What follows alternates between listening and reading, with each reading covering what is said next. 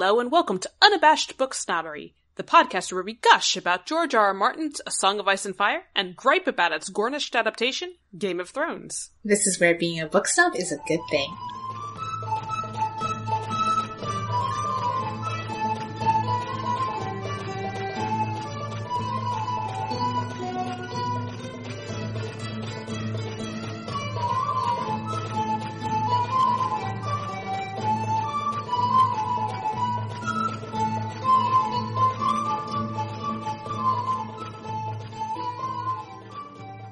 My name is Kylie, and here with me is Julia. Hello, everyone.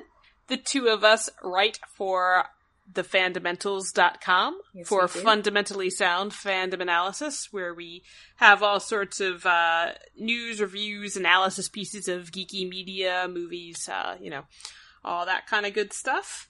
If you have been listening to our feed, this Unabashed Book Snobbery feed, you will know that we have been avidly following the latest seasons of Game of Thrones. Yeah, I suppose that's a heckily accurate description of what we've been doing. Avid, I think so. Yeah. We, of course, really very much appreciated Caroline coming on with us and recording all 7 episodes. We want to have her back. If nothing else, to have an episode about Cheryl's battle card again. But, hey Julia, guess what? What? We survived Game of Thrones Season 7. We did, technically. We have 2 years, probably, before it comes back. Okay, so the good news is we don't have to deal with it for 2 years. The bad news is there's going to be 2 years before it's over. Yeah, that's kind of how I'm looking at it. I'd actually rather just rip the Band-Aid off, you know? Get it the fuck over with so we can get on with our lives. But, we're going to have lots of... Because we have so much time, we're going to have, our pieces looking back at the season as a whole. For anyone who's followed our work before, there's this retrospective series. Yeah, we're only going to have 4 this time, right? We decided? Yes. Last year we had fucking 12. It was crazy. I'm pretty sure we can't have any more than that. Because, even if we did nothing one... to talk about. No, even if we did one for every character, describe to me Sam's arc. You could write it in 3 paragraphs. I mean, we have a title for that one already, so. Sam drops out of Hogwarts? So fuck this shit, I'm out. Oh, right. Oh my god, I forgot I did that. I was gonna say. But yeah, just because we have so much time to play with this kind of stuff, we're also gonna have the Carol Awards. That's gonna be a big thing coming up, and we're excited to really look back and see the award-winning content of the season. And our Book Snap Glossary still needs an update, all that good stuff. We decided for our first podcast back, we're just going to do an open inbox hour. These are asks that have been submitted to my Tumblr, GOT Gifts and Musings. Everybody knows better than to send them to me. Yeah, at this point, the cultural vacuum hasn't been on in a while. Well, I update my fic on it, and that's really about it. And you reblog the gift caps I do of your fanfic? Yeah, that's about it. And then useful dash activity. You know what? Let's not talk about useful dash activity because I get Martell guilt about it. Would it kill you to post your needlework? What? I don't have time for needlework anymore. I know, she said as she's stitching a doll sweater while we record. Okay, this is for a little girl who's concerned about her doll being cold. So... Yeah, I mean, this Canadian winters, man. What are you gonna do? Run around gloveless while pulling a sled? That would be really dumb. Ayo. Okay. Anyway, these asks are only show-focused. I actually didn't pull any A Song of Ice and Fire asks, at least I don't think I did. Obviously, we will be probably mentioning the books here and there, but for the most part, it's just going to be looking back over that dramatic satisfaction that the 7 weeks of Season 7 gave us. And then, moving forward, we're gonna have some A Song of Ice and Fire episodes planned for you. We would love to have Gretchen back on as a guest. We're also looking to have, if anyone has listened to Danzy reviews or watched them on YouTube, she's going to be a guest, and we're gonna be a guest on her thing as well, because... I'm very excited about that. I am too. She thinks it's a good idea to let us talk about Martells. I'm like, oh no. Doesn't know what she's in for. Yeah, and I wouldn't mind having just guests in general. Yeah, because you're just sick of me, right? Oh, yeah, totally. That's it. No. I just had fun during the season. Recording it, I think it's nice. She's storing up all her resentment. Oh my god. What's disturbing is that Julia's only half kidding here, because she secretly is scared that I'm like, I've got a foot out the door. before to record this. I'm I a was little like, insecure. hey, we were scheduling this to record, and I was like, hey, Julia, we should chat on Friday. And she's like, oh, are you breaking up with me? Oh my god. Lady. Anyway, you ready to dive into some I am asks? in, like, my actual relationships. Okay, yes, I am ready. Alright, dear. I will read the first one. Just so you know, Julia has not seen any of these before. And I sort of have. Alright. Anonymous said, out of every character, who do you guys think got screwed over the most by D&D? As an adaptation or as a character? Let's answer both. Okay. As an adaptation, I mean, I still have to go with Falaria. I mean, just, like, the level of, like, she's a very simple character with a very simple point in the books. Right? So, like, there's only, like, one, like, quality of Ilaria Sand that's important. Right? That she's compassionate and she wants to stop the cycle of violence. That's the only thing about her that you have to get right. Like, you could take away her kids, you can take away the fact that she's Oberyn's paramour, but if you get that right, you've more or less adapted the character, right? But that's, like, the one thing that they jettisoned. So, yeah, I still, like, I mean, they fucked over basically all the characters, but she's still the one that they fucked up the most. Yeah. As an adaptation, I would have to agree with that. I mean, I can't really think of anyone they fucked up more. Yeah. From an adaptational standpoint. Don't get me wrong, I don't think anyone's good like, Jamie, Larry. Mm-hmm. That poor guy. I don't know why he is. But absolutely as an adaptation, I mean, that's literally the thematic I'm trying to opposite. think of a character that they adapted, like, to my satisfaction. And I'm coming up short. Viserys? Yes. Good call. Ha. Yeah, go back to season 1 material. Ned wasn't bad, like, when you consider what they've done to everybody else. Mm-hmm. But, like, still, like, the lack of context for his arc is just, it was, like, it basically broke the series. Would you say that Falaria has been the most screwed over by D&D just as a character, ignoring the books? I mean, if I had never read the books, would I think that about that character? I don't think so, just because I don't know what that character is. Yeah. And they really didn't do anything with her. She was just, like, the cartoonishly evil lady who had the funny accent. It's like all she was. Yeah. I mean, what they did with her wasn't good, but the most screwed over by D&D, like, God, I don't even know. Cheryl. I mean, we talk about this all the time, how, like, her evilness is still kind of an informed attribute, even after she blows up a religious building full of people. I like her, but, I mean, we'll be having more asks about her, but yeah, she's supposed to be evil, apparently. And, like, I kind of fell for it while I was watching the series, but, like, now that, like, the season, but now that the season is over and I'm thinking about it a little bit, like, no, even this season she wasn't bad. No. Like, yeah, she blew up a building full of people, but other than that, actually. That, like, one off day, and then when she, like, tortured Tyene or whatever, like, with the lipstick. Now, in terms of the most screwed over by D&D, I might actually pick someone like Brienne. Okay. Because she went from being a person and having a plot to whatever she is. Like, what did she add? If you just erase Brienne from the season, does anything change? Well, she did, like, like, smack Larry's moral compass or something. Did he need that? Because his breaking point wasn't even when she yelled at him. Yeah, but that, like, made him realize that he had a moral compass or something? What? I don't know, I'm trying.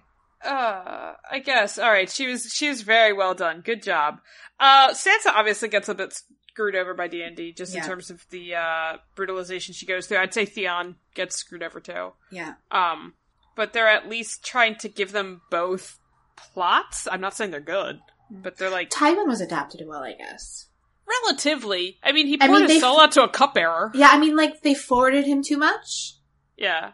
Because they liked Charles Dance. I can't particularly blame them for that, but, like, they should have more discipline than that, really. But, as an adaptation, I think he was okay.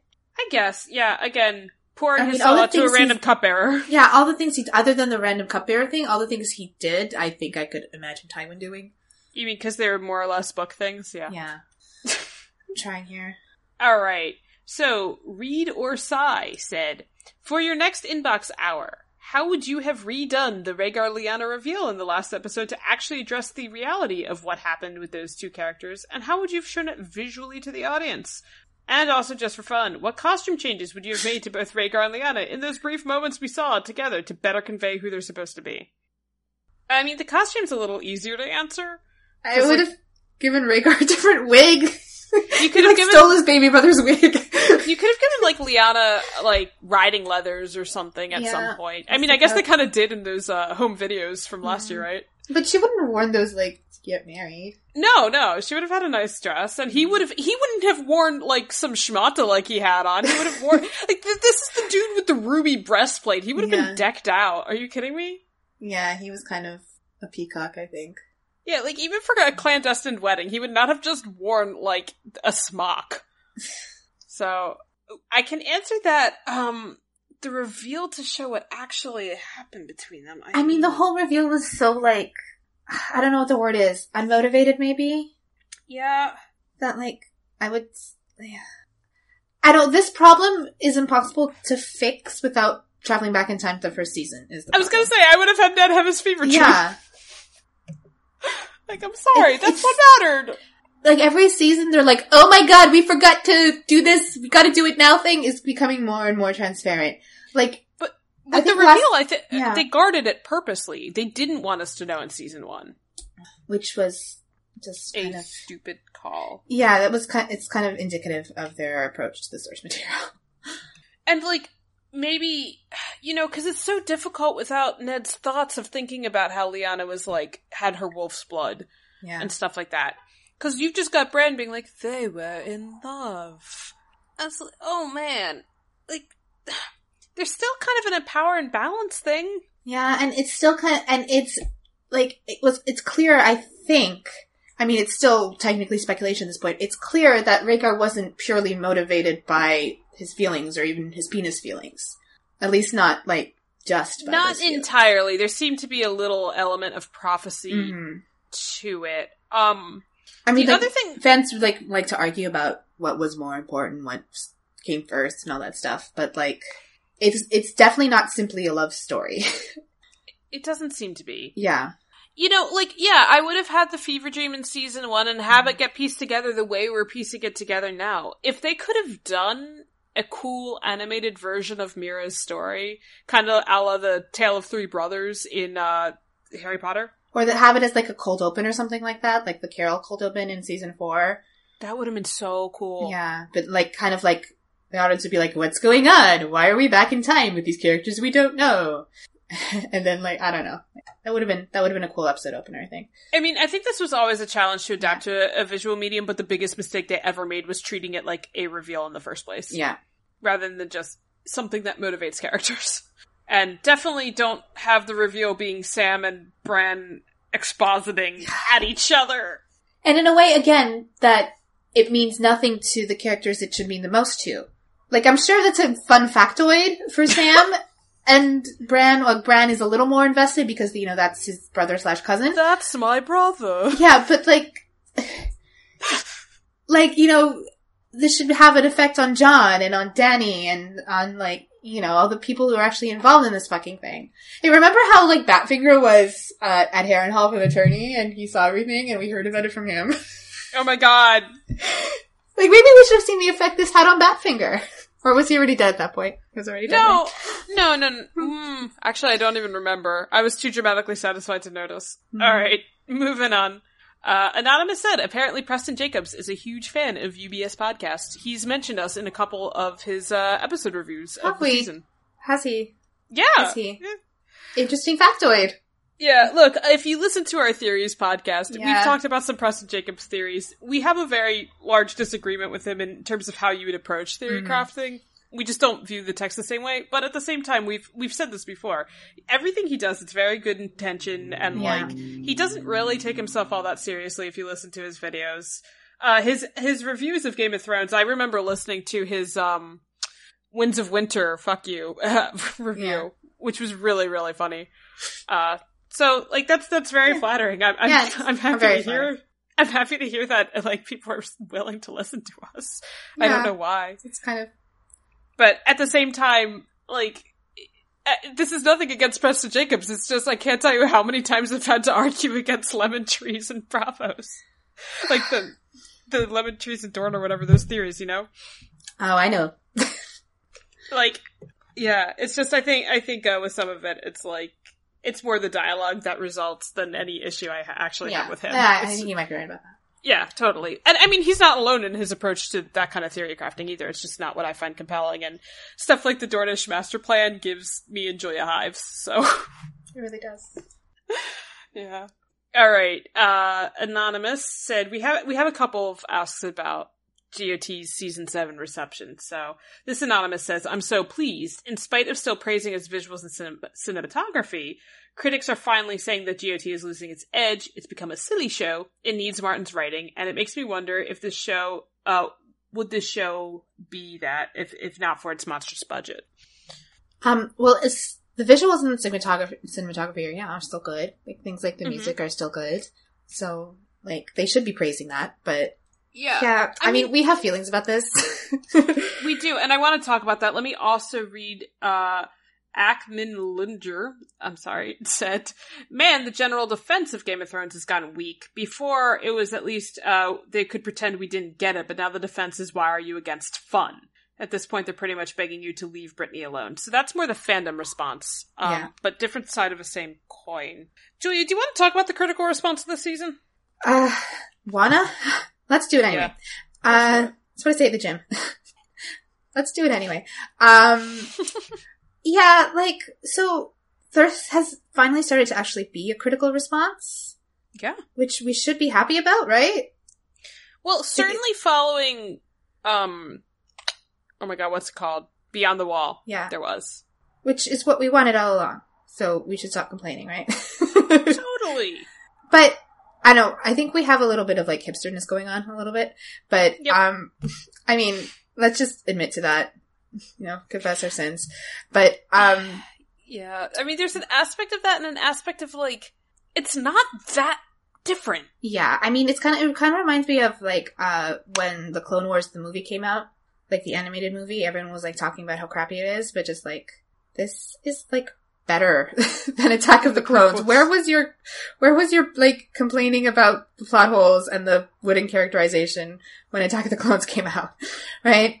And I don't, like, okay, so the White Plan is especially stupid. Yes. I think it's more stupid than anything they've done. I mean, Is it more stupid than Larry and Ron sneaking into Dorne? Like, sneaking into Dorne and stealing Myrcella? Is it really more stupid than that? Maybe you're right. But, I mean, that always gets criticized. Is it really more stupid than, marry your enemy for revenge? What do you think? I think there's more of a chance of Cersei being convinced by a white than there is of your enemy feeling any kind of revenge from a marriage. Yeah. Okay, well, so what was it about that episode do you think that did it? The sheer sloppiness of it and how they just baldly didn't even care. Hmm. And then at the same time, Dancy actually suggested this to me, and she was saying that this was the, like, big action piece, right? It's the penultimate episode, and normally the big action pieces, like, no matter what, you could be like, oh, this looks great, like, this is cool, it lives up to the hype. Ballad of the Bastards was super unmotivated, but that episode was a stunning war chapter. So, like, this was kind of just less exciting than Hard Hope? It was. I mean, it was kind of anticlimactic. They were just kind of, like, walking around in the snow, and then they were, like, we're so used to seeing the whites now, and so used to seeing, like, even the others, that it was kind of just like, okay. And there was no actual, like, fear for them, because we knew the Raven was wormholing, and we saw Dany take off. Yeah, that's true.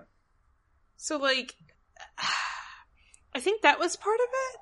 And, I don't, like, was it more plot holy than anything else that happened? No, not even this season. And, like, the whole thing just, like, why didn't Dany just go with them at the beginning? Like, all that stuff, like, was that... What's this truce? Yeah, that too. I mean, is that worse than usual? It's bad. Like, I'm not saying it's not bad. I wrote an entire piece on this. I really don't think it's worse than usual. No, I don't. But what's interesting to me is that, you know, the final episode was less obviously lazy, and there were more positive reviews to that one than to the episode before it. Mm-hmm. But there were still criticisms sticking around. There were. The final episode was really bad. Mm-hmm. Like, it was the most poorly paced thing I've ever seen. The culmination of it was tepid boat sex. Mm-hmm. I mean, this entire season just, like, I'm not sure why it exists. To quote my dad, that dropped like a beer fart. Boat sex? Season. That dropped like boat sex. Yeah. But another thing I wanted to talk about, because the critical reception is like there are some people starting to wake up a little bit. It's not mainstream. And what we're now having is we're seeing a lot of professional critics too just be like, okay, but I'm just going to turn my brain off and enjoy it. This is great. Yeah. And what we're having now is that on the fan side of history? things... Yeah. On the fan side of things, I'm getting all these asks that are like, come on. Why are you against fun? Why are you against fun? Where's your child sense of wonder? What? And, dude, this was always just like a fun romp with dragons. You're so jaded. Okay.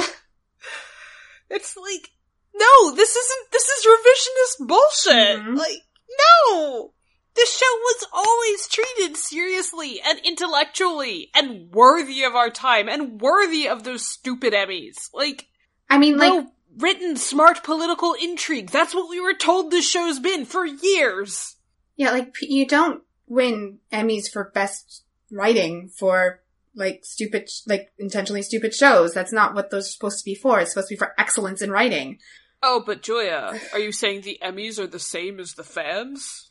What does that even mean? I don't know. I got an ask about that. It means something to someone. Like, how do we judge critical reception if not by looking at the critical reception? And I mean, people were talking about what a smart show this was, even into, like, season 5 and 6. Mm-hmm. And to quote Michael, who was on our feed with us for, I think, Beyond the Wall, was like, I want whatever people were smoking who thought season 5 was good. Yep. Because I agree. That's when it just became immeasurably bad. Like, oh god. So, I don't know. I guess we're half hipster, half still confused. I'm still mostly confused. Well, in the comments of my piece saying this lousy Game of Thrones episode was par for the course, we had this one commenter, Fyodor, who was saying that we had never understood the appeal of the show in the first place. Okay, what is that appeal? Please enlighten us, Fyodor. I think turn your brain off and dragons, but like, I'm sorry, no. I was a huge fan of this show. No, that was never supposed to be the appeal of this show. No, it was smart. It was like smart political machinations with the quasi-medieval backdrop and fantasy tropes and some subversion with clever writing. Yeah. No, it was supposed to be about clever writing. That's what this show is supposed to be about, right? Like that's Ned's head gets chopped off. That is clever. Yeah. And brave. Like. And it was. It just had nothing to do with the show. I mean, I guess there's some people who just watched it for tits and dragons. Well, there always will be. Yeah. But we can't act like that was ever the... I mean, I suppose, like, they've embraced that, you can argue. Like, they started off wanting to do a clever show, but at some point they decided, like, we can just embrace this whole tits and dragons audience. And is that's that just, what it's become. Easier for them? I mean, that's weird. Well, I imagine it's easier. And actually... like, to be perfectly honest, and I don't like to speculate much into creator headcanons and stuff, but from the interviews, you know, we know Benioff and Weiss were desperate to adapt the Red Wedding. That's like what they were aiming to do. Yeah. That was the one driving thing, and you can just hear in interviews afterwards them saying they're tired, they want to be around their families again. Yeah. And that's totally fine, but you know what? They could have handed the reins over. They could have. They could have. And they should have. Anyway, we've been yammering about that for a while. Any closing thoughts on fandom dialogue? I mean, like, we have only ever engaged with the show as fans of the books, and there's no other way for us that we can engage with it. I don't think, like, we're not capable of engaging in any other way. Mm-hmm. And, you know, there are people who argue that the books are meant to be, like, turn your brain off fantasy, but that doesn't seem to be a consensus. So we're always going to be treating this show as an attempted adaptation of something that we do think is worthy of our time. All right, and then one final question for you, Julia. Yes. Where is your childlike sense of wonder?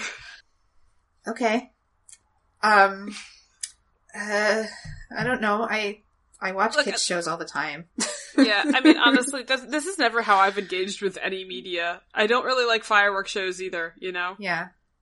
Like, I mean, I like James Bond movies. Sure. Mary-Kate and Ashley movies. That's my childhood. Yeah. That's my childish sense of wonder. Yeah, okay. I could agree with that. Alright. Next question. Anonymous said, is your niece white? Anon, you can't just ask somebody why their niece is white. I just included this because I knew Julia would be amused. I've been posting pictures of my adorable niece. She is 2 months old today. Uh-huh. Yeah. She's perfect. Yep, she is. I've never met her, and I'm in love with her. But to be fair, I am in love with all babies, but she seems especially adorbs.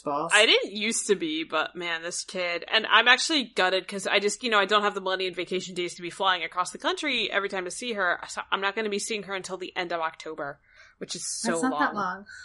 It's so in the grand scheme of things, it's not that long. Anonymous said, I just listened to the latest podcast and I wanted to ask your opinion about something in particular that irritates me. With the finale, not your podcast, of course, your podcast is amazing. Sam is shoehorned in for the last 3 minutes, and first gets more emotion out of Bran than Mira, even though she must have helped him to the bathroom in the woods for weeks. Oh, I never thought of that. Why did Bran immediately exposition with Sam and not his siblings? Like, Arya and Sansa have been there the whole time? Yeah, why didn't he tell Arya and Sansa about R plus L equals J? Maybe he did off-screen, because he also told them about Littlefinger's treachery off-screen. Okay, who made that fucking decision? Keep that off. No, that is the stupid, just from, a mere, being able to follow the episode point of view, why the hell would they leave that out? Ugh. Yeah, I don't know. But why, look, Sam and Bran really bonded, I guess. What do you want me to say? For those, 5 seconds that they talked to each other, back in season 3. Poor Mira. She was friend-zoned, man. She was friend-zoned bad. Which is hilarious, because in the books, it's he's kind of got a little bit of a crush on her, In the books, she told him about R plus L equals J. Not that he understood, but she was just hey, let me tell you this story about your aunt, Rhaegar Targaryen. She understood. Are you sure you don't know this story? You must have heard this. Yeah. Oh man, I didn't even think about that. I don't know what they did with Bran. It was really tragic. I don't know what they did with Bran. I don't know what they did with Mira. I don't know what they did with Sam, so. But, Bran was emoting last year when he was the Three-Eyed Raven. The Three-Eyed Raven was emoting. Max von Sydow was very emotionally invested in the Starcombe videos. So, I don't know what this whole, Three-Eyed Raven emotionless thing even is supposed to be. It's a creative decision that does not make sense to me. It's hard to explain. That's my favorite bit. No, that's my favorite bit, Julia, is that he says to Sansa it's complicated, and she's like, alright. And then when Sam asks, he's like, oh, it means I can see all things all the time. But I don't know that Jon isn't a bastard until you tell me, because you read it in a book, or your girlfriend did. And then Sam's like, hey, can you pop this on for us? Yeah, the rules of this are just a little inconsistent. Anonymous said, in the same vein, if Sam's entire plot was to discover Jon's legitimacy, but Bran bought 3000 was able to hear Lyanna in the latest exposition visions tell Ned that her kid's name is Aegon Targaryen, and honestly, he could have investigated it further by checking on Lyanna's past, then really, what is Sam's plot for? He cured Jorah of his grayscale because Jorah is essential, and he learned so much in the Citadel and grew so much as a character. He reminded us that there is dragon glass on Dragonstone that Stannis already said. I can't wait to get to this retrospective. Sam's plot, Turtle actually wrote a wonderful analysis, called That's A redundant. Null Plot. That's a redundant statement. But yes, of course. She did, but she basically said this is where plot problems go to die. So, we wrote ourselves in the corner with grayscale. Let's just have Sam fix it. I think my least favorite part of this whole thing was that Sam said he read it in a book when clearly Gilly was the one who maybe Gilly showed it to him and then he read, he technically read the words. He parsed them in his brain. So, okay. But it didn't seem like he was listening to her at all. Well, she told him, on the cart ride over from Winterhell through several war zones. Or to Winterhell through several war zones. Yes. Where was she? Outside, chilling. They had she was in the establishing shot with the cart, wasn't she? I hope. Maybe she and Sansa get to bond. Maybe. They should. They can bond over how they both like to sew. I don't know. Another Sam question. It just occurred to me, did they give Sam and Gilly's book arc to Mistworm? Two abused and traumatized people begin a relationship both out of love to ease a lifetime of hardship. Is this the next His Darzo Sansa? Good point. There's shades of similarity. I mean, Missandei is aged up from the books, so certainly whatever she's doing with Grey Worm in this plotline, that can't exist in the books. So, sure, I mean, in terms of meaning and significance, yeah, there's parallels there. But and I mean, you know what? Like, it's moving. Yeah, I mean, we're fans of Mistworm. And we're fans of Fat Pink Mask. Yeah. So, okay, I mean, like, I'm not sure, like, I mean, other than the fact that, like, these are 4 characters that are traumatized in one way or another, they don't have, like, much other in common. So, no, and even the way in which they were traumatized is totally different. But in terms of, like, what we can gain from it as readers, yeah, it's like mutual healing, and it's kind of significant. It makes me emotional in both cases. Yeah. And, like, it's consensual. That's nice. Alright. Anonymous said, so if the tension between Sansa and Arya was real, how does the resolution make any sense? How does Arya go from, I want to carve your face up, to, you were right, I wouldn't survive in your position? How did Littlefinger's murder magically erase all the issues between the sisters? And in any case, why did Brienne have to go to King's Landing at all? To disservice her character by saying fuck loyalty to Jaime? Yeah, that seems to have been why. Why did Sansa send Brienne away? The best I can come up with is that it was to demonstrate she didn't trust Littlefinger at all. So when he was saying, oh, Brienne might have to kill Arya for you, or whatever the fuck he was suggesting, if that's even what he was suggesting, Sansa was kind of doing that so Brienne would get taken away as a potential pawn by Littlefinger. That's the best sense of it I can make. Yeah, like, that's not in evidence at all.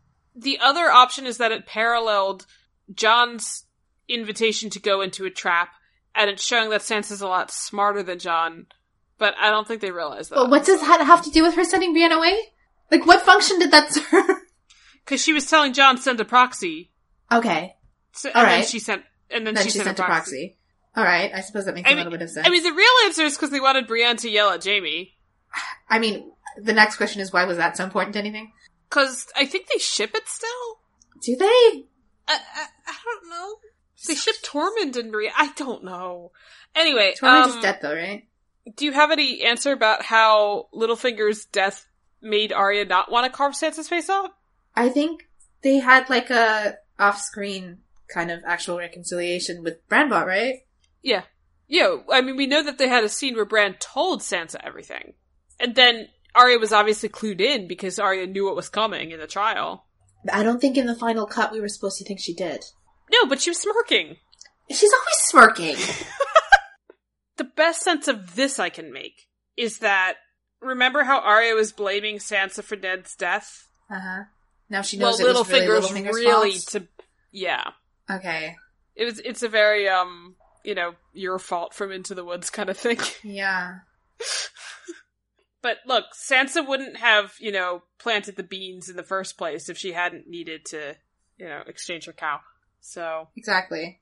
I think we works. can all agree that it's the cow's fault. I don't know who the cow is in that analogy. No, it's the witch's fault. Littlefinger's the witch. He's not good, he's not bad, he's just right. Okay, I'm gonna, fuck off like the witch does. Alright, next one. Anonymous said, do you feel D&D repeated the same mistake with Littlefinger's fall as they did with Ramsay? Just as Ramsay was near triumphant and only brought down by a giant army he couldn't have known about, Littlefinger nearly wins, but is only brought down by a literal magical telepath.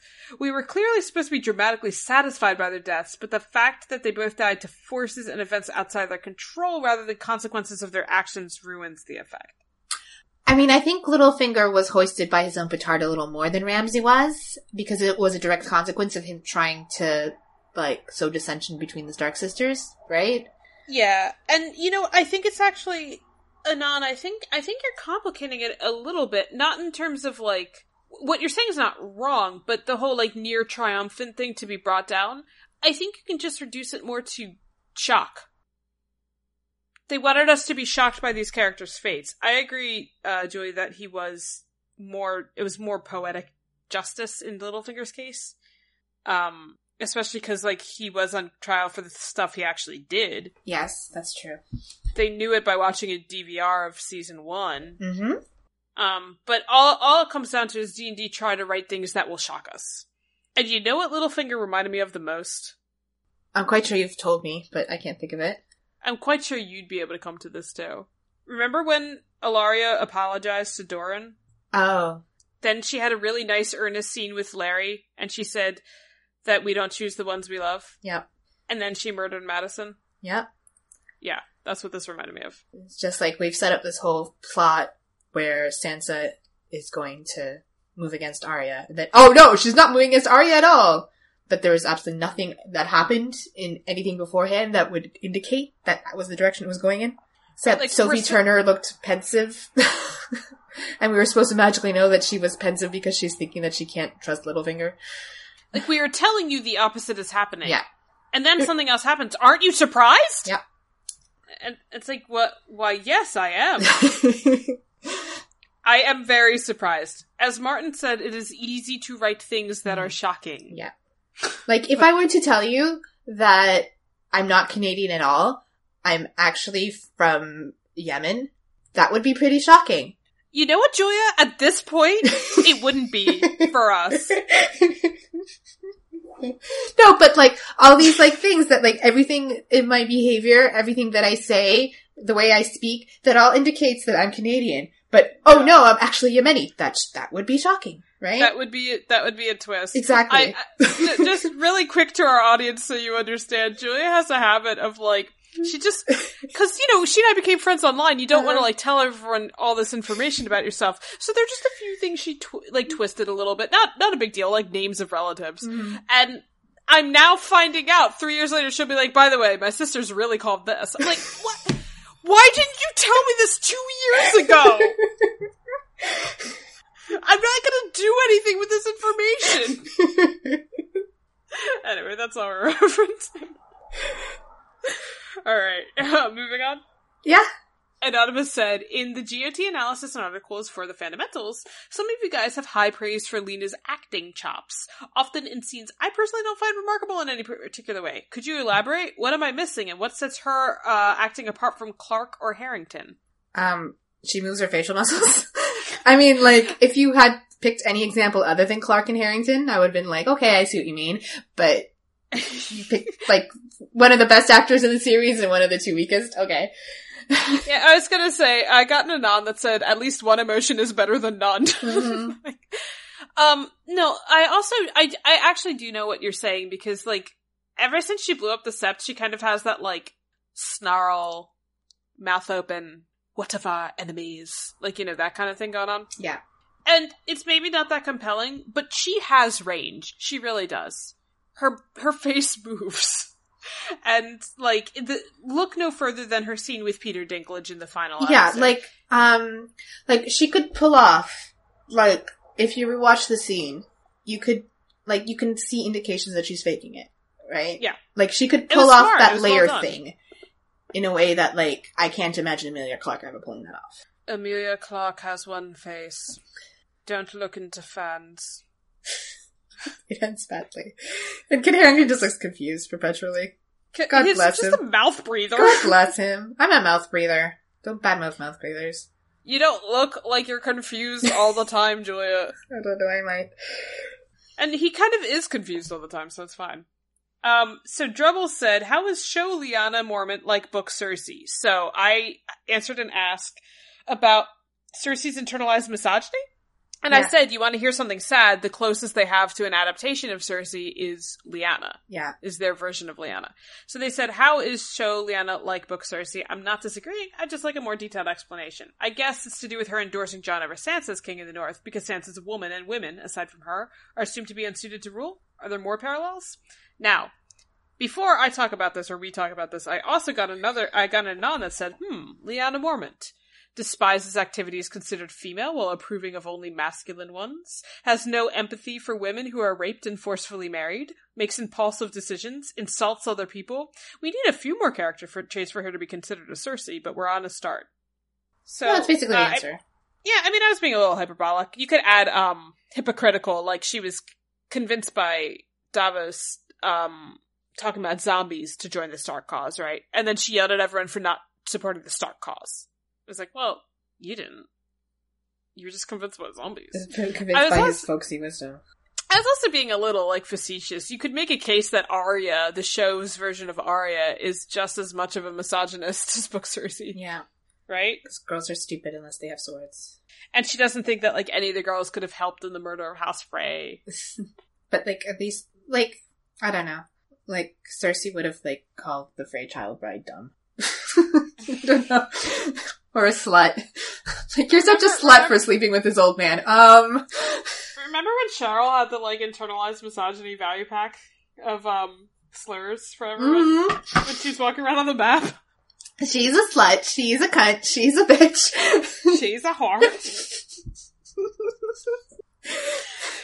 I'm just glad that map paid off, man. I had my concerns. Alright, can you read the next one? I'm getting tired here. Alright. Anonymous said, so you gave some mild praise to Theon's arc, but said that they spoiled it by having him punch that guy to death. I agree somewhat that it doesn't work in the context of his larger storyline. Keeping everything up to Theon's chat with Jon more or less the same, though perhaps with subtler dialogue. How would you have improved the ending? Having him resort to brutality doesn't work, but it's hard to see him convincing the Ironborn non-violently, because Ironborn. Maybe he wows them with sheer determination? Why are you asking us to fix the show? This is the second one that's asking us to fix the show. We don't know how to fix the show. I'm not even sure I would have had him convince the Iron. Yeah, I mean, what's the point of Operation Rescue Yara? You have nothing for Theon to do in season 8. Oh, okay. Convince Deadpan to go rescue her. Yeah.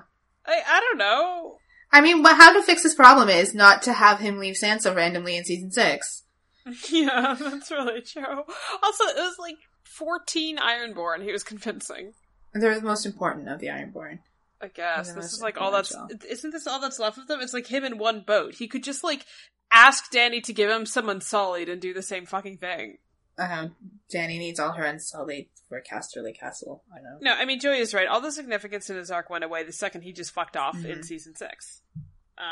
So... No, none of it works. It's not going to work. And I don't really think that conversation with Jon needed to happen. It was Sansa who was God. What is Jon to Theon exactly? If you're going to stick Sansa in Jane Poole's place, at least fucking let something between Sansa and Theon happen.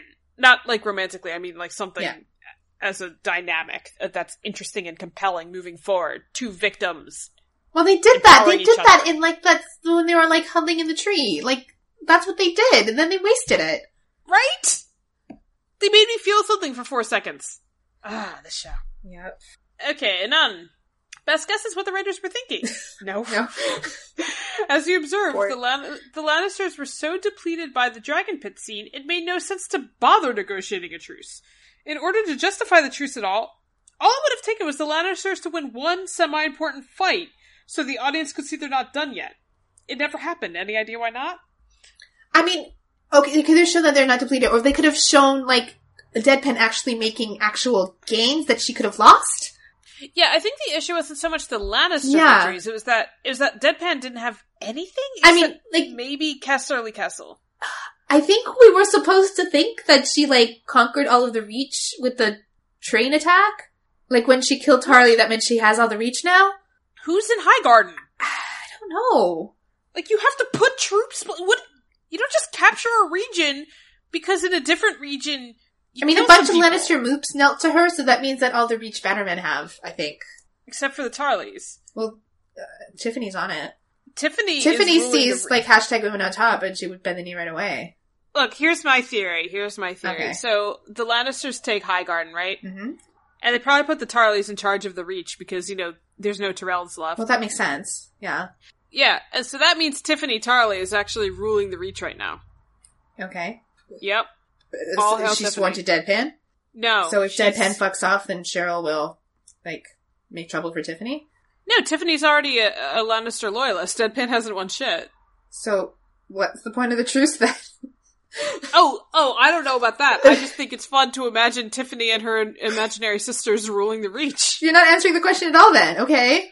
It never made sense. Why didn't D&D bother showing something that would have made sense? I don't think they realized it didn't make sense. No, but like, what is the bigger problem? The fact that the Lannisters are depicted as being a spent force, or the fact that Deadpan doesn't seem to have made any gains? How are both true? This is so bad. Well, they could have, like, you know, just fought each other to a point where they're both kind of fucked. Isn't the idea that, like, Deadpan was laying siege on King's Landing, right? That's been going on? Has it? I mean, she seems to have been, because, like, the Unsullied were there, like, before the negotiations, which I think is rude. Like, Cheryl invited her to a parley and she brings an army. The Unsullied had come from Casterly Castle, though. I think that's what we decided, yeah. But part of Tyrion's terrible plan was that they're going to lay siege to the city because starving a city is more humane than attacking. But did they ever actually do that? I don't know with what. The Dothraki, maybe? But the whole thing was that they didn't want foreigners involved. Yeah, because that's why they sent that fleet that got right, shellacked. It was supposed to be the Pornish that were laying siege. The Pornish and the Tyrells, yeah. And then they all disappeared. They got defeated by Euron. And Larry. Yeah. So no, I'm wrong. They, Is one flowchart sufficient, is the real question. Well, we have to have multiple flowcharts. Interlocking flowcharts. Oh my god. So what was the question? The question was, why didn't D&D write something that made sense for a truce to exist? Because they don't need to, and they're still going to be successful. That's why they didn't do it. They don't have to put the effort in, because they get rewarded for their shitty effort. Next question. Anonymous said, Cheryl seemed pretty reasonable to me.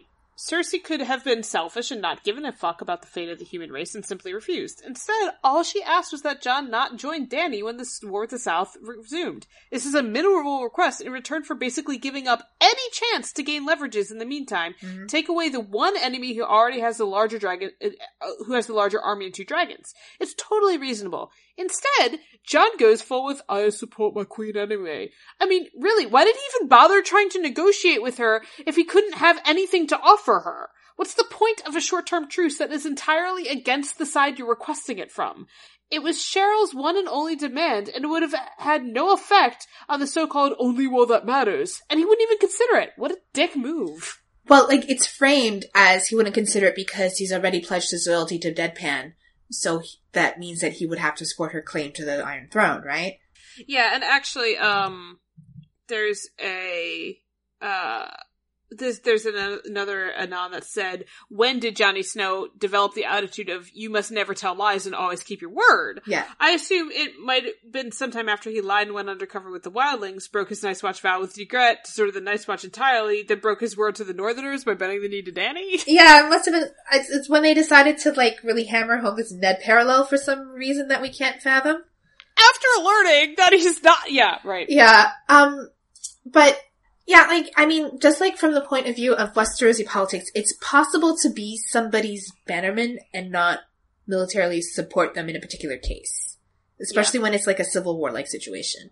Yeah. Like, you know, like, the Vale has never, like, broken with the Iron Throne, but that doesn't mean that they supported the Iron Throne during the War of the Five Kings. They just kind of stayed out of it. So, you know, like, yeah. What I'm kind of struggling with, and I'm not trying to be like, you know... This is kind of ignoring the fact that we know that Cheryl wasn't sincere, in retrospect. Let's ignore that aspect.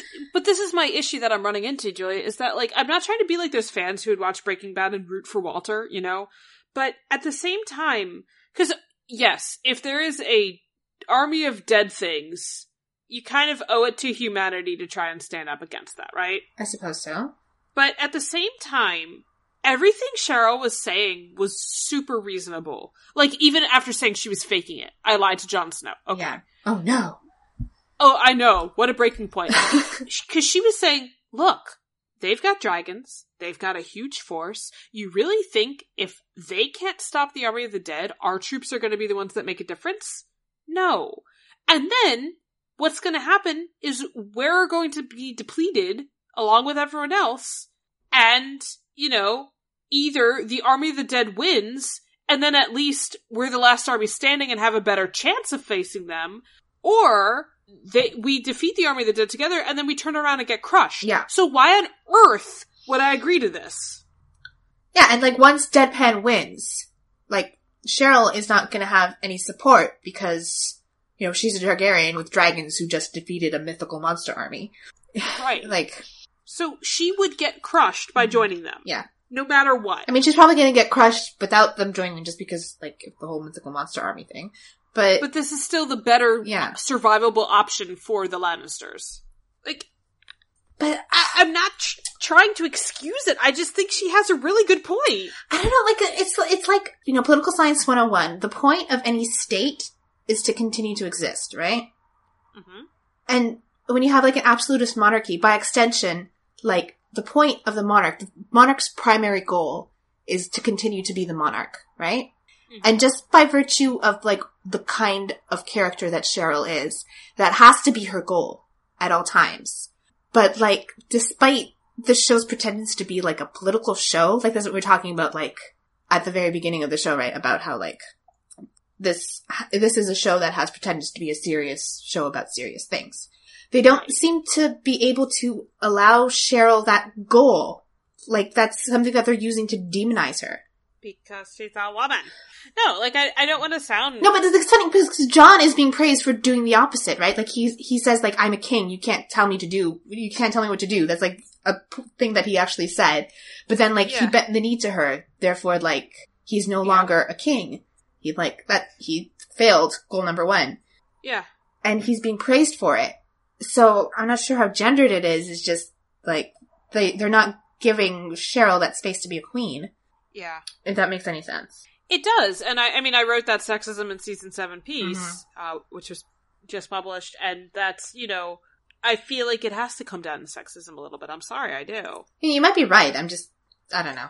Because, like, Dany can't really, like, act on her own unilaterally. Like, Jon was praised for his stupid kingship decisions, too. Like, I think it's just... No, you might be right. I mean, I think that at least plays into it. I don't know why Cheryl's being demonized for being reasonable. I don't. And I'm not trying to just, like, leather pants her either. I mean, I know that she blew up a sept and murdered Tyene, but compared to what everyone else does on the show, like, you know, hey, drop in the bucket. Everyone's violently murdered someone at this point. No, like, actually, yeah. Yeah, like, actually. So, forgive me for not being so disturbed by this. And, you know, her stuff is framed as survival. We're told she doesn't have humanity. No, but it's not. It's framed that way, but it's not. Like, that's the story that we see on the screen. Everything she's done up to this point is for survival. Like, literally. Like, none of her actions can be reasonably seen as, like, a power-hungry thing. Like, maybe, I mean, if we kind of have to accept, like, the Marge as a political threat as an informed attribute, I think. But, like... Everything that she's done is because there are, like, these people who want to destroy her. Right. Right? Including the Sept, including the Faith. No, she did that because they were literally going to execute her. Like, that was their plan. And we were told that was their plan. And they did this and this and this to make sure that could happen. But then they turn around and tell us in the outside of the episodes that she did it because she was power hungry. Like, what? Apparently. What? Like, I'm so confused. I don't know. I don't know how they thought they were going to get her to agree to a truce with absolutely nothing to argue. Yeah. Like, what? Why? Okay, that sounds great, guys. Have fun. Yeah. Have fun storming the Army of the Dead. I don't know. Everything about that final episode was really, really bad. Anonymous said, I have the feeling that this season we hardly have any character arcs complete. We haven't seen a visible evolution from first to last episode to any character in a personal and developmental sense. I think that, ironically, the only character is Jaime in Terabang. He has been ignored since season 3, and maybe even Sansa in some sense. I don't know. What do you think? Well, Jaime did go through a change. Yeah. It was sudden. It was dumb. But I suppose that qualifies as an arc. He's a different character now. He won a bunch of battles for Cheryl. He was told his son was murdered by Olenna. Yeah. He went to murder Deadpan and got saved. Yep. By Bronn, his one true love. Then he wanted to fight the Army of the Dead, but Cheryl didn't. And then he was really upset that she lied about it. Yeah. And he So found out do he's that. going to be a dad again. He's gonna be dead again, but he doesn't care about this kid anymore, because he's done. What? I guess that was development.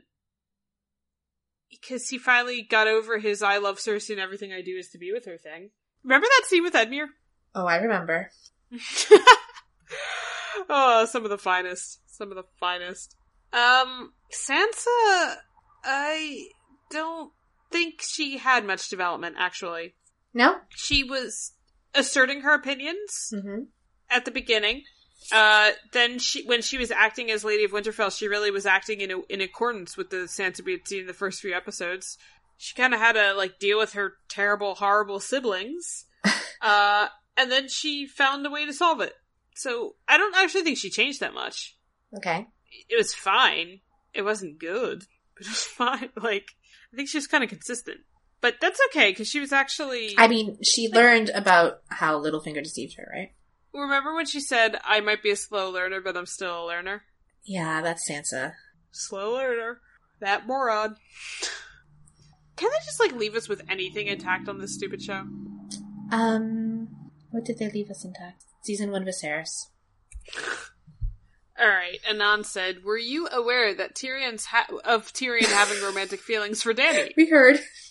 I didn't catch that at all, but apparently Dinklage indicated that in an interview. We'll have to deal with how much Daenerys can trust him, Dinklage says, but he's smitten with his employer.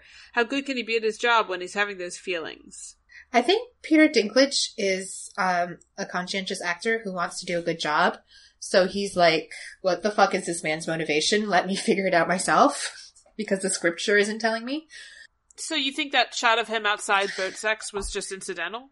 I don't know where anything is on this show. I mean, like, I think I want to kind of take back what I said to some extent, because in terms of motivation, like, Tyrion has the most out of any character, and his motivation is that everybody hates him for no reason, and he just, like, wants to be awesome. Yeah.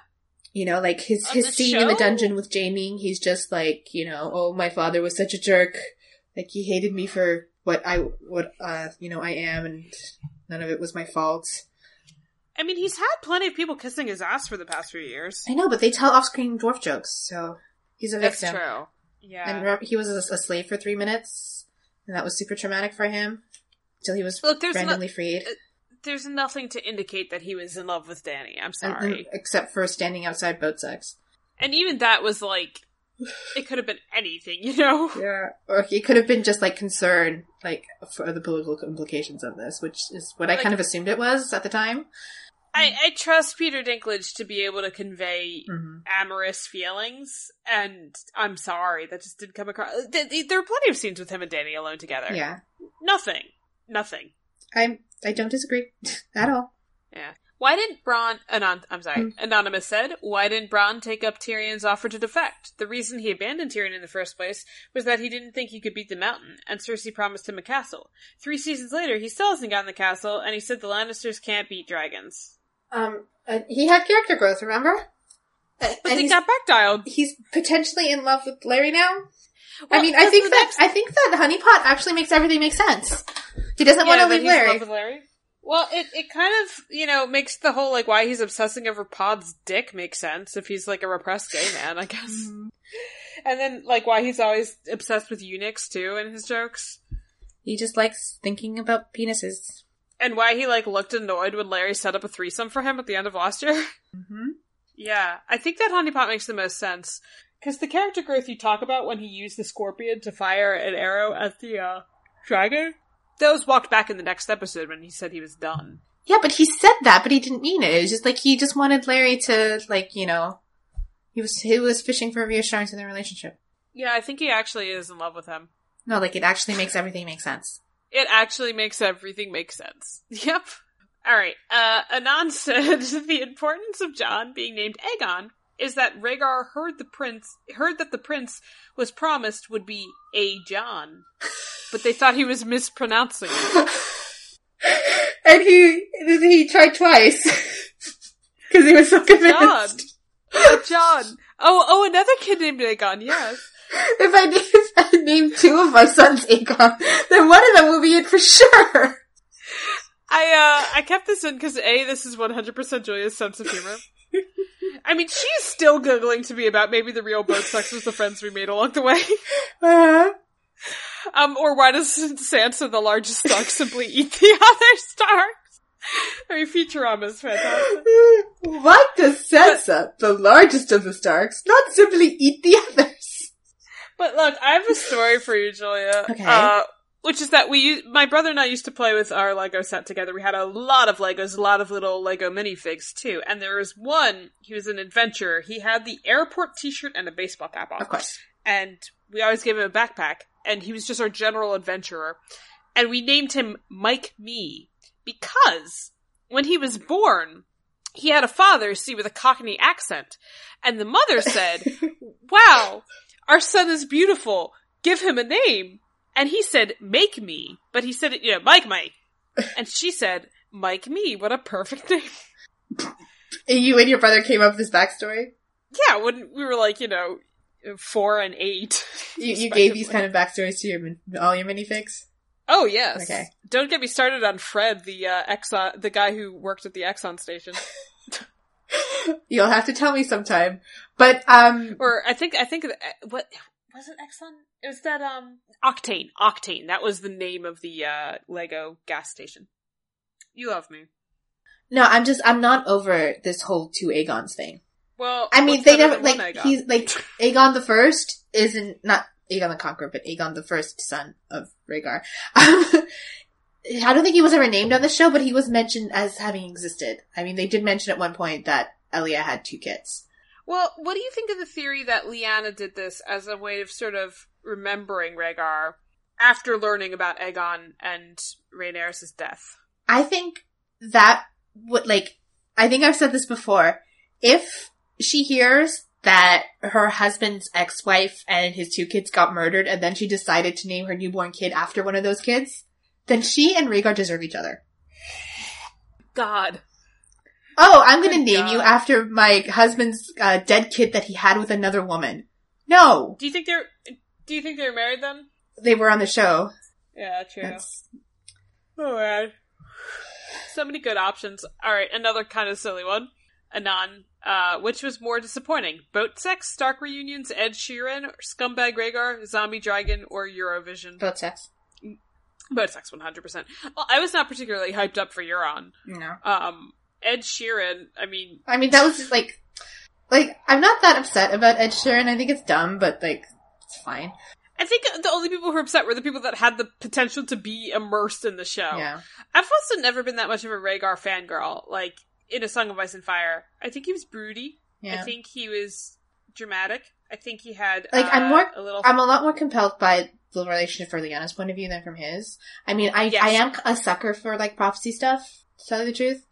But, in terms of, that relationship being compelling, it's only, Lyanna's side that I've ever found compelling. The whole kind of, desperate to escape from that arranged marriage and, wanting, being compelled by this, charming older man and everything like that.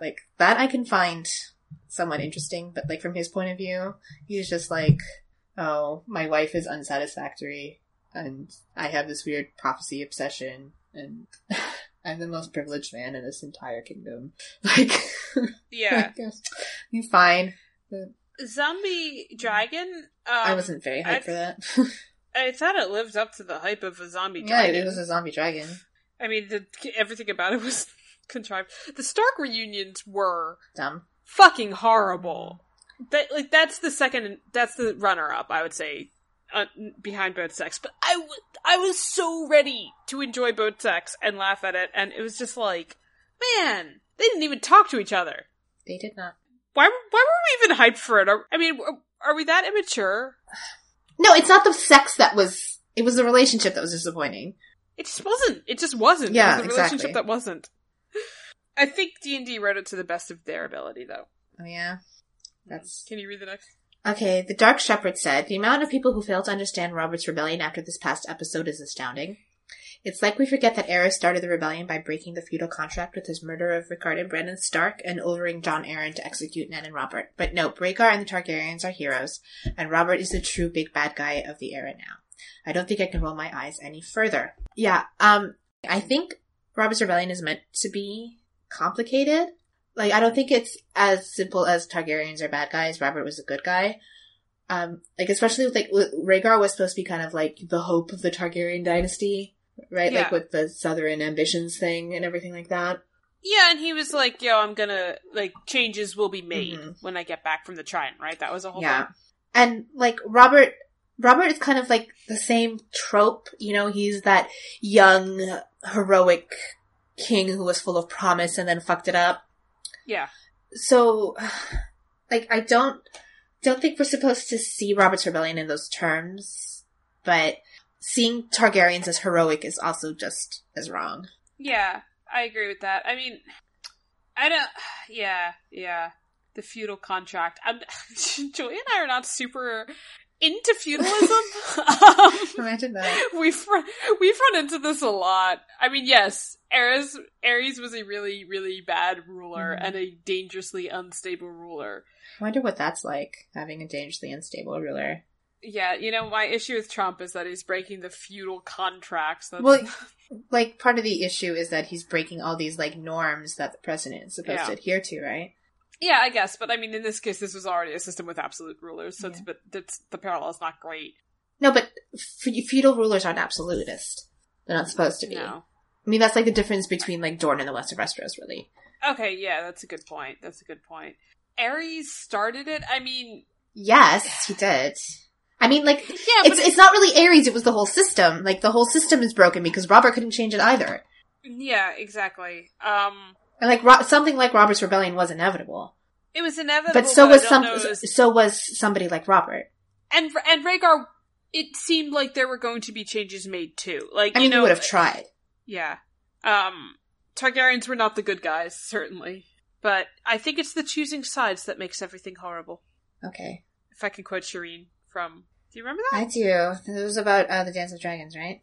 Yeah, she thought it was poetic, and she tried to explain themes to Stannis, and he said it didn't make any sense to him. She's very meta. I love her. Alright. Anon said, this is really bugging me, and maybe there's a logical explanation for it. I'm sure not. Dany arrives at a completely abandoned Dragonstone. As far as I can see, she only brings Dothraki and Unsullied for Meereen. Who is fucking running the place? Did the Greyjoys provide her cooks from their galleys? Did the Dothraki and Unsullied take over the kitchens? Would they even know how to manage an actual castle's everyday running? Did she bring Meereenese who might actually know a thing or two about this? What? Maybe it's the Pornish. Maybe the Pornish took over. That's why she looked so uncomfortable, because she's like eating weird Pornish food. I mean, the idea that Dragonstone is just completely empty is the dumbest thing. It's so contrived. I don't understand why they didn't have people there. They're like a token force, you know? Like, especially considering, like, you know, in the books, how important the possession of Dragonstone is, just like symbolically. And it's actually, like, in the books, at this point, Dragonstone, until very recently, was still holding out for fucking Stannis. Like, just think of that. And, like, if they didn't want to deal with a battle, like, I understand maybe why they didn't want to deal with that. She's got dragons, she's got... No, seriously, this could have been, like, where they showed that the dragons were, like, a serious military asset. Like, just have her sweep everyone aside with one of the dragons. Or, they all immediately cave and like, yep, like, you are the rightful ruler. They see the dragons, and there would have been people reacting to Deadpan's return, and it could have meant something. It could have injected some passion into it. Could she be seeing Westerosi reacting to her for the first time? Anyway, we don't have any answers. You know what? Maybe Arya taught someone along the way how to run the kitchens, because she's really good at running kitchens. Apparently. So maybe it's like... I mean, that's canon, right? Like, Arya's better at running a household than Sansa is. Is that... Yeah, I mean, she can do math. She did cosplay as Walder Frey for 2 weeks pretty successfully. Arya actually says that in one of her first chapters in Game of Thrones, that she's better at running a household than Sansa because she can do math. Meanwhile, yeah, it's kind of funny that, like in the show, then they gave Sansa Jon's Dance with Dragons plotlines to, like, count the meat stores and all that, you know? That is kind of funny. Alright, Anan said, I can't wait for the surprise opening of Season 8 to be Cheryl's miscarriage. Oh, I can wait. Wow, what a thrilling plot twist. I can wait. I was so glad it was cut, but I guess it just means they want to hold over to next season? I mean, like, we talked about this on our episode review episode, that I don't see that baby ever actually being born. No. But, I mean, I don't see 9 months having passed. I know timeline gets wonky. I just don't see 9 months passing. Although, what if they need Dani to have a full-term pregnancy, right? I don't know, according to the spoilers, that might be true. What if Cheryl has her baby, and Dani has her baby, and then those babies, eventually get married? Sure. That would be poetic. A little cherry bomb plus Aegon the Third or something. You mean Maegor the Fourth? No, he has to be named Aegon again. Oh, man. You want to read the next? Anonymous said, why does something tell me that they're going to make Cheryl's baby the Valonqar? This came randomly in my mind, and it sounds stupid enough for D&D to like it, so the possibility of messing up this prophecy even more terrifies me. You mean she's going to die in childbirth? The younger brother? That would be more logical, or the baby... I don't think anyone suggested this, but, like, she gets pregnant again, and... Because then that person would be, like, Tommen and Joffrey and Myrcella's younger brother, right? But no, there's a really popular theory, not really popular, but there's a theory with a loud poster that Tommen is the Valonqar. Yeah. On the Westeros Orc board. That's weird. And it always annoys me. Yeah.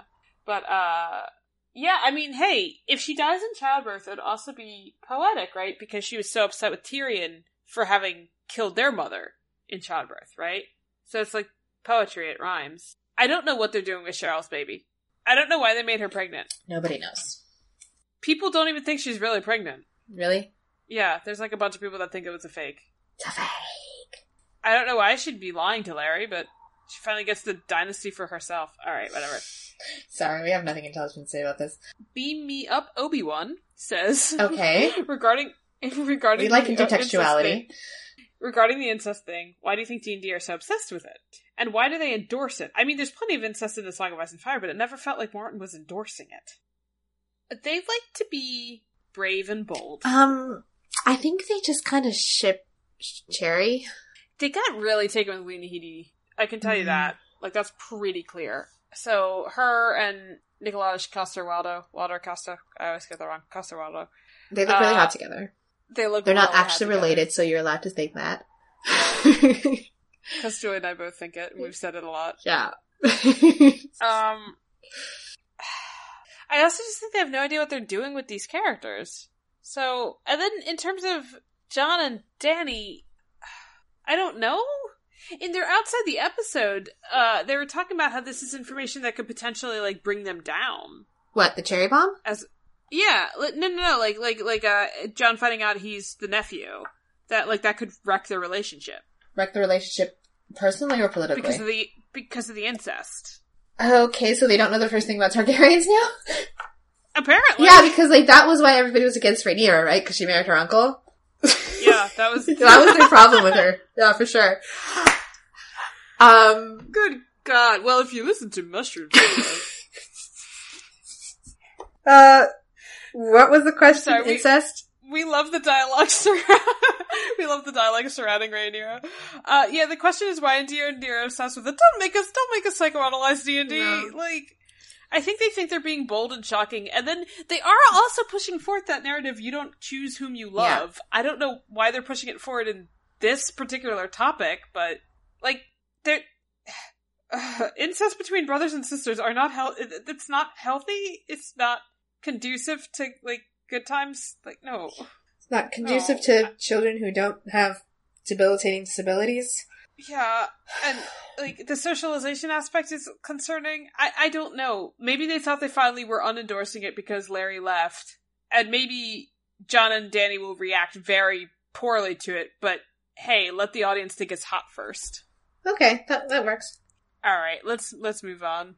Anonymous said, with the immortal fuck loyalty from Brienne, I've not watched the show in absolute years now, but surely it would have made more sense for Brienne to reference how Larry had been loyal to Aerys until he had to make a choice between loyalty and the right thing, and how he made the right choice. Maybe he could have done that again. So, last year, Brienne was tasked with convincing Papa Blackfish to fight for Sansa. Yes. And she was told by Catelyn back in season 2, after Renly's death, you can't avenge him from the grave. And that would have been the perfect thing she could have said to Blackfish to convince him to join Sansa's cause. And she didn't mention it. She just kind of stood there looking dumbfounded that he wouldn't join the cause. So once again, there was a chance to remind us that Brienne was like a person with experiences. Mm-hmm. Just, I can picture bath scene between her and Larry. He was Jaime back then. It was a good scene. It was a very good scene. It seemed to have moved her. The answer, Anon, is because you're a much better writer than D&D. So it would seem. Good job, Anon. Maybe you can win an Emmy too. That is a really, really good point, though. Like, out of all the things to convince Larry, maybe, like, the one great thing he's done that is both the source of pride and shame for him. Especially since they've been referencing Ares so much lately. Right? Yeah. Anon said, "Hello, Kylie." Hi, Kylie. I'm sorry. So after finishing season 7, you're gonna get both of us answering, too bad. After finishing the season, I'm going back through season 6, and I noticed something from the one stupid line that's even more enraging. When Sam says he's leaving the Citadel, he says he's tired of reading about the achievements of other men. He's actually repeating what Randy said in this dinner scene at Horn Fair, when Sam tells him he's becoming a maester. So now Sam agrees with the worldview of his asshole, abusive father. Great. We know. Yeah, this was pointed out to us. I'm not sure if we talked about it on the podcast before or not, but I think, no, it was, because Julia had a little bit of a breakdown about it. Yeah, I did. That is the thing that happened. Yep. So there's not a whole lot to mention, but, like, of course he embraces that worldview. Because actually by stealing Heartsbane, remember when that happened? Yeah, it was so relevant. Became Randall. And, I don't know. I can't get there. Maybe Sam learned how to steal faces in the Citadel, and that was actually him that got roasted. That'd explain a lot. I mean, yeah, like, we noticed, we were pissed, and we thought it was stupid. Yep. Alright. We've only got a couple more now, and then some general UBS questions.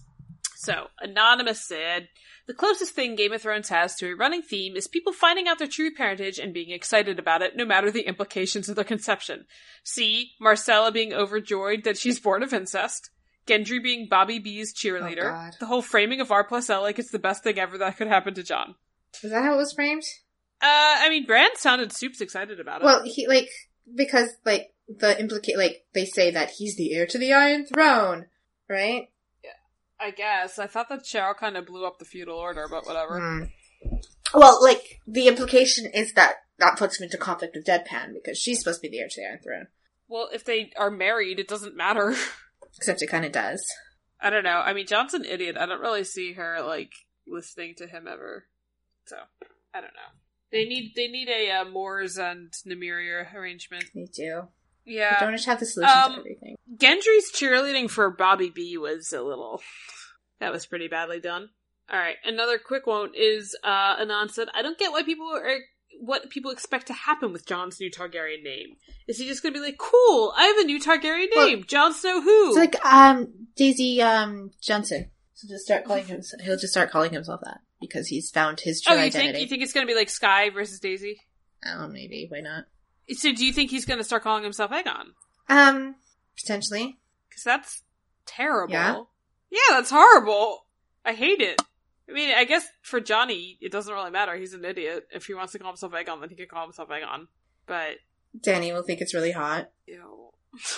I don't know. I mean, alright, I'm gonna bet that he still goes by Jon next year. Okay. I mean, I really don't give a fuck. So, okay, go ahead and bet. I know, but we'll have a bet. What should we bet? I mean, I don't particularly think he's going to do it, so. I know. I mean, we can make a bet anyway. Alright, that's pretty much all we've got for today. I mean, we've got lots of other asks, but we've talked around it. Any final thoughts on season 7? It was really bad. It wasn't even enjoyably, even the rage that I felt, I didn't even feel that much rage. I think the thing I was most enraged about, I mean, the R plus L equals J reveal was, so dumb that I felt something about it that wasn't positive. But I'm not sure it was rage. I felt secondhand embarrassment. Yeah, and The only thing I really felt rage about was that whole thing where, like, Sam turned into Randall. But other than that, like, nothing really provoked much emotion from me at all. So... Nothing isn't better or worse than anything. That's true. Nothing is nothing. And that's what this show is. There was even stuff to find funny last year. There was just nothing here. What a pile of junk. Alright, so we've got 2 dare questions. quote Star Wars at a moment like this. So Stella Miaou wants to know if there's going to be Carol Awards this year. Yes, we there should start are. working on this. Yep, we are going to. We need to get the nominations out so we can have voting. But absolutely there will be, and these categories are going to be stiff. Nominations for categories and all that stuff. Yeah, like if you have any suggestions for categories, let us know, send them in. That we definitely love to hear from you about that. Then the final one is Anon wants to know, what is next on Unabashed Book Snobbery now that season 7 is over? Well, I'd like to have some A Song of Ice and Fire content at some point. Yep, I kind of talked about that at the beginning of the episode 2. And Julia and I did decide we're going to do retrospectives. Mm-hmm. And we have 4 planned. Yes. So, which are... one for Winter Hell, one for Deadpan, one for Cheryl's Landing, and then one for Sam that's also kind of like a summary thing. Yeah, and Johnny is going to be more in Deadpan's arc, from what we can tell. So that Capture the White mission. I mean, some of it's going to get messy because everyone comes together in the pit scene, but... We'll figure it out. We'll figure that out. Yep. Or we'll do it from different perspectives or something for, like, what they have. But Winter Hell is kind of its own bullshit with the Littlefinger switcheroos. Yep. And, yeah, like, the pick up Sam, like Sam's plotline and maybe other bits and pieces that are left hanging. Hey, do you remember when, like, Sandor got fire reading powers? Not really. I remember that was there, but I don't remember anything of consequences happening. I guess they found that pointy mountain, right? The mountain shaped like an arrow. Caroline was so upset with that. I thought it was fine. I know what she means. Most mountains are kind of arrowy. I mean, I think it was especially arrowy. Let's not reopen this. And the very, very next thing you will see from the two of us, however, is going to be an update to our Book Snob Glossary for Season 7. We'll keep the current version of the Book Snob Glossary. We're going to republish it as a Book Snob Season 6 Glossary, and we'll have links to it and stuff. And then the current URL, what we keep linking as the Book Snob Glossary, will stay the Book Snob Glossary. It'll just get updated, and we'll, like, repost it or something. So... it'll all be good. Look out for that. And then, yeah, maybe our next episode will do A Song of Ice and Fire. Yes, I would like to. I like the books. Alright, if that's the case, and you like what we had to say, and you want to spread the love, you can recommend our podcast to a friend. Definitely tell them to check us out, because we have such good quality podcasts here. You can also drop us a rating or review however you listen to this. They really, really help us get discovered. So it's very much appreciated if you can go into the iTunes store. What was the country you were missing? I think I just picked a random country. I think I said Finland. Okay. Alright. Especially the Finnish can go into the iTunes store. You can also check us out on thefandomentals.com where we both write things. We do. And we have a store with merch, and the merch has some Unabashed Book Snobbery swag. It does. So... you can have a cool Unabashed Book Snobbery t-shirt or a mug or something. Have a salt shaker on it. People will be like, what does this mean? You'll be like, it means the books are better. They do. Or it does. And they are. So, yes. True that. So on that note, thank you all for listening to us, and we will talk to you next time. Bye, everyone. Goodbye.